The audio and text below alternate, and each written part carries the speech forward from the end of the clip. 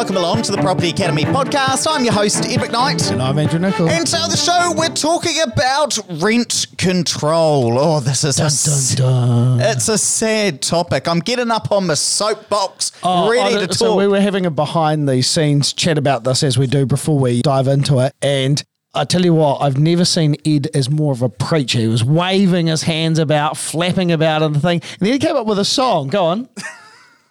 Hey, Cindy, leave those rents alone. So yeah, buckle in because this one's going to be a ride.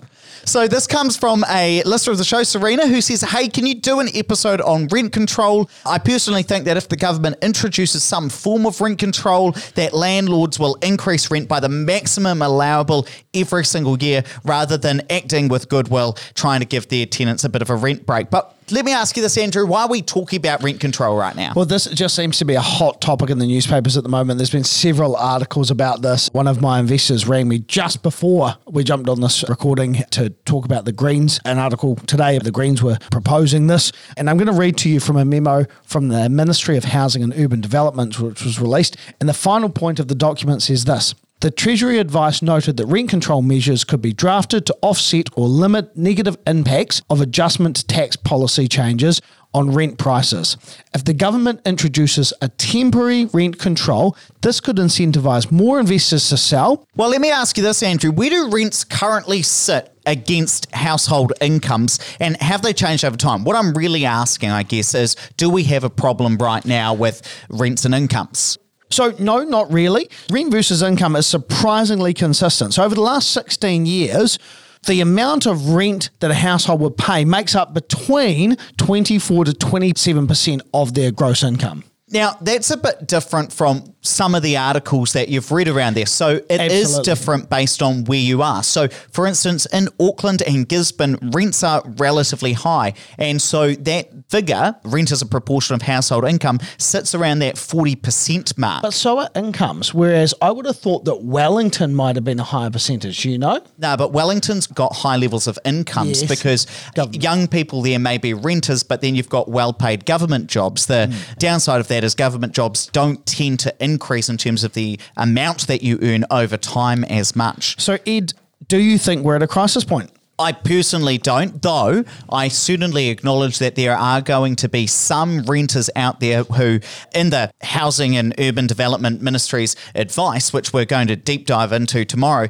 talks about stressed renters. So there are 100% people out there that earn relatively low incomes and perhaps because of their personal situations may require larger homes. So, if you've got a couple of kids and you're on relatively low incomes, it is going to be quite difficult to pay increasing rent. But I also have to acknowledge, and I don't want people to think this is too heartless, that when you decide to rent a house, you do that of your own volition.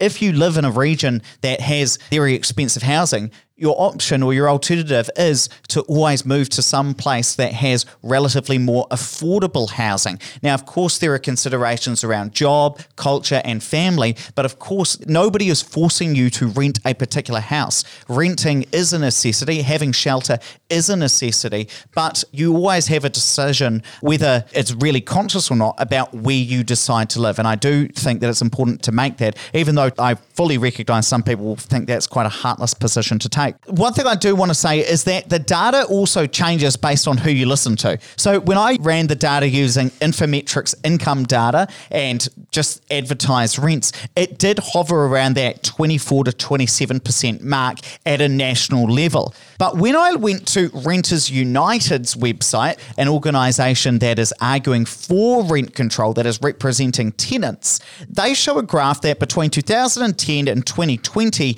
rents were increasing, according to their data, much faster than wage growth. So I can totally understand that when an organisation, I know Stuff published the same graph, people can look at this and say, well, what are Ed and Andrew talking about? That's not the one that I saw in Stuff. So why is it different, Ed? Well, often it'll be because you're using different data sets or different data periods. So when I look at the data from 2005 up to 2021, you see that it's pretty consistent. But there was a drop of the amount that households were spending on rent between 2005 and 2010. So rents got a bit cheaper between those 5 years. But of course, they've leveled out. So they've increased relative to 2010. Yes. So if your starting point is 2010, you'd say, well, rents have increased faster than wage growth. But if you say, well, my starting point is actually earlier than that, my starting point is 2005, then you'd be like, well, they've been relatively the same. It also depends if you're using the same data sets. So they're looking at specifically wage growth. So I haven't specifically asked them what data they're using, but what they're saying, it's wage growth. Now, that's different between salary and wage growth, which is what I was using. How does that differ? Well, typically relatively poorer households, which to be fair, you could say may tend to be more renters, they're more likely to be earning wages as opposed to salaries. Got you. But when I was renting and still am, I've always been on salary. So it would be unfair to say that only people who earn wages tend to be renters. But there could be an argument that perhaps wages haven't increased as fast as salaries, and because of that, you may see it lag behind. So there's a bit of data selection here. But there's some other interesting things that Renters United are doing, which I'm sure people will have seen as well. Yeah, I had a chuckle at this because Ed's actually gone to the Renters United website and prepared a fake rent bill. And so you can go onto the website and you punch in your information, and this goes to the Honourable Poto Williams, who's the Minister of Building and Construction, and it produces this basically an invoice. It says, "Dear Minister, I'm writing to you today because my rent is out of control!" Exclamation point. My rent has increased by $50 per week. That's $2,600 a year that I would otherwise be using to buy healthier food. That was the default, by the way. Right. Were there other options, or can you put in whatever you want? No, you can put in whatever you want. So you could put in to buy cigarettes or something like that. Despite the years of escalating rents, especially here in Christchurch in this case, your government has taken no meaningful action to prevent renters from getting stiffed by their landlords. It's time to make things right for all renters who have suffered outrageous rental increases for the last 4 years. Yours sincerely, Ed McKnight. The other thing you can do is also add on a health tax. So they've said that renting in New Zealand can take a serious toll on your mental and physical health. Would you like to use a health tax on your bill or include that? So I've included $3,600, which again was that. I don't think that would go far with your mental health. The reason for including this that I wanted to point out was the fact that there's a lot of emotive language around this, and it's very easy to argue for rental controls because an outraged, loud minority can, in some cases point to some really sad things or some really stressed renters and say, that's the life for everyone. But that's not the life for everyone. And actually, Ministry of Housing and Urban Development advice talked about that there are lots of different categories of renters. Some are in the position where they're able to purchase their own home. In fact, 25% of renters currently are estimated to have the incomes to be able to afford the mortgage to purchase a home. Well, I rented for the vast majority of my adult life. I think you had quite a good deal as well. Yeah, and I had a great deal. I was paying like $500 a week for an inner city apartment, spacious apartment.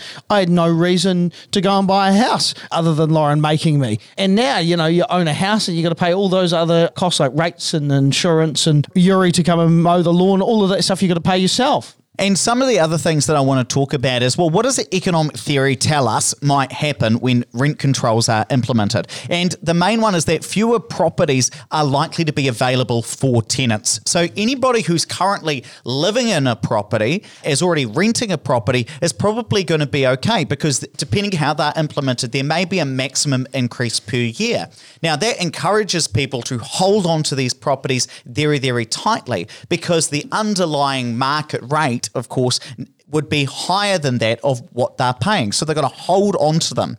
Now, because of that, you get a less dynamic rental market. That has many benefits, which I'm going to get into. But the key thing is it really punishes anybody who doesn't currently have a property that they are renting. So anybody who's currently 16 thinking about going off to university, if some form of rent control comes in, it's going to be really difficult for you to be able to go and rent a place with your friends because if there are only so many rental properties that are available on the market at any one time, those are going to become very competitive. Landlords are going to start cherry picking from the people who are potentially seen as lower risk. So people who perhaps perhaps are older in life, have more stable incomes than students. So it really harms people who don't currently have properties that they're renting. Similarly, if you're going to have to change cities, find a new rental property in a new region, you're going to be disadvantaged because that's going to be really hard. And what you tend to have is a less dynamic labour market. You have a less dynamic rental market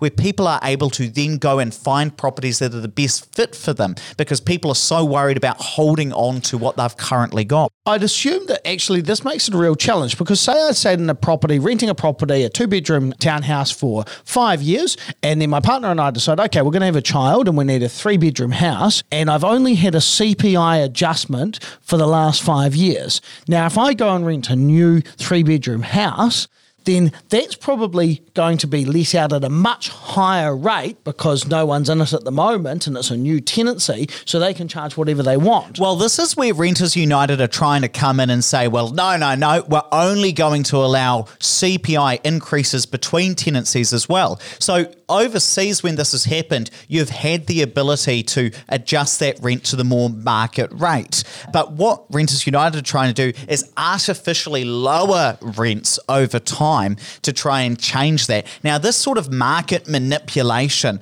in my view, is so self-defeating. Again, it benefits a loud minority of people who currently rent properties at the expense of people who potentially would come into the market in the future. Let's say we expand our population and we need more properties because we've got more people who need to rent. Well, if you've put rent controls in and you're saying, well, rents can't increase as demand and supply changes, that makes it really hard to expand the number of rental properties on the market. So again, those people coming in, our New Zealanders who are going to join our population, are going to be disadvantaged because the market has been manipulated to the benefit of people who already have that. And I think that's always the key thing. It's hard to argue against rent controls because we're talking about people who aren't in the market yet. We're talking about benefits that we can't receive yet because people aren't here. And certainly some of the really bad things we see when rent controls are introduced is you see a strange misallocation of resources. So for instance, in America, we've seen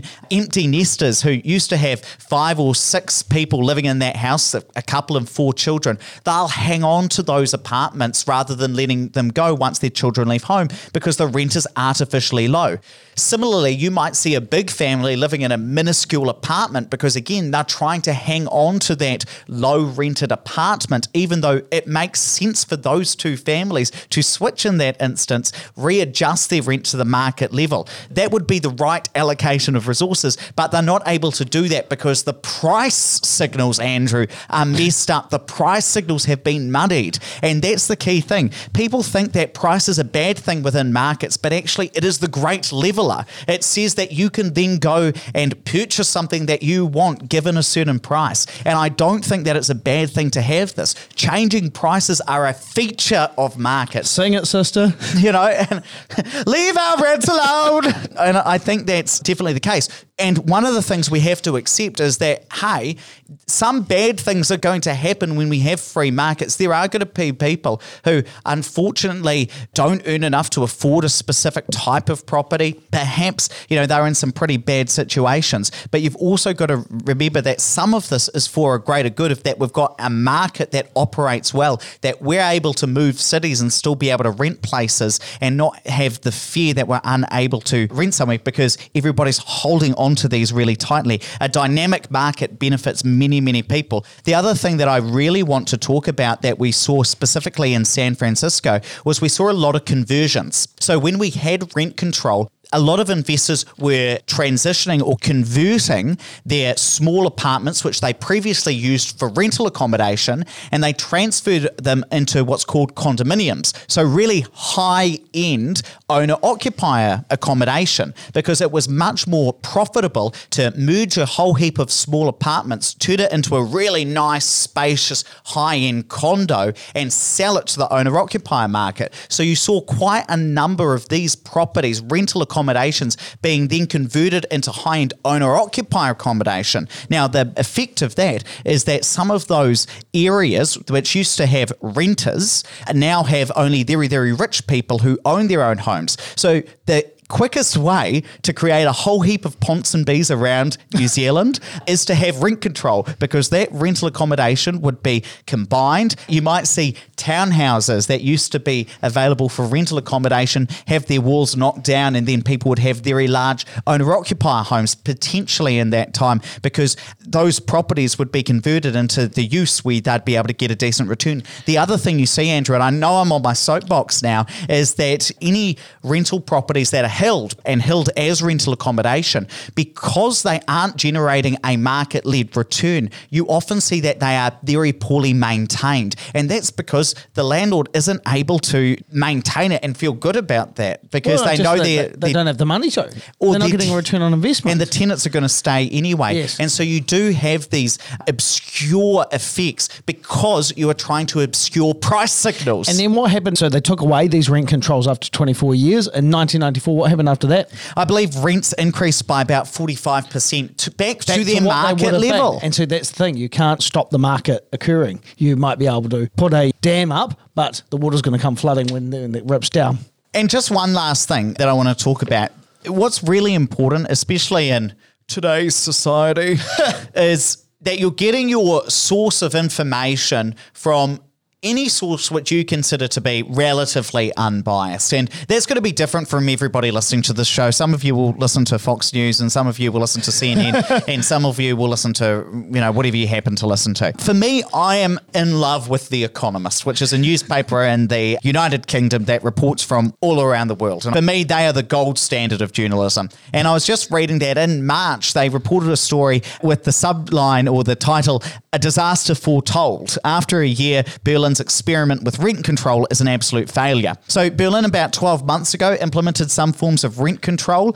And in fact, they have forced, in some cases, rents to be decreased. Wow. Now, I expect this to be repealed because in Germany, there are a few large companies which own significant numbers of properties, and they run this as a very professional business. Now, there are currently Supreme Court challenges against these rent controls because the shareholders of these businesses are quite clearly getting a raw deal because rents are being changed and rents are being unfairly kept down, in my view, below their market level. And so there again, you've seen a significant decrease in the supply of rentals, making it harder for people to get a rental property. They've said rents may be down, but so is the supply of homes. And again, I just think what's really important, if anything to take away from this, is that rent controls may benefit a small portion of society. So people who currently live in properties that already have rental accommodation and who don't need to change it. So aren't planning to move, aren't planning to have a change in circumstances where they need to find a bigger property or want to downsize. It benefits the status quo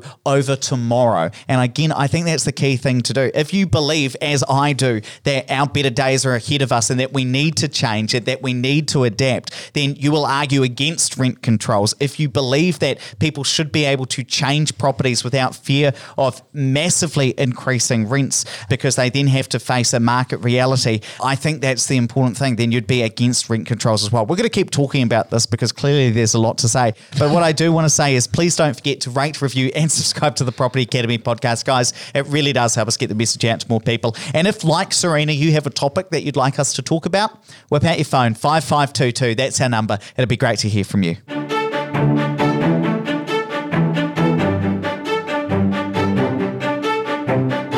Thanks for listening to the Property Academy podcast. I'm your host, Emma Knight. I'm Andrew Nichols. And we're going to be back again tomorrow with even more daily strategies, tactics and insights to help you get the most out of the New Zealand property market. Until next time.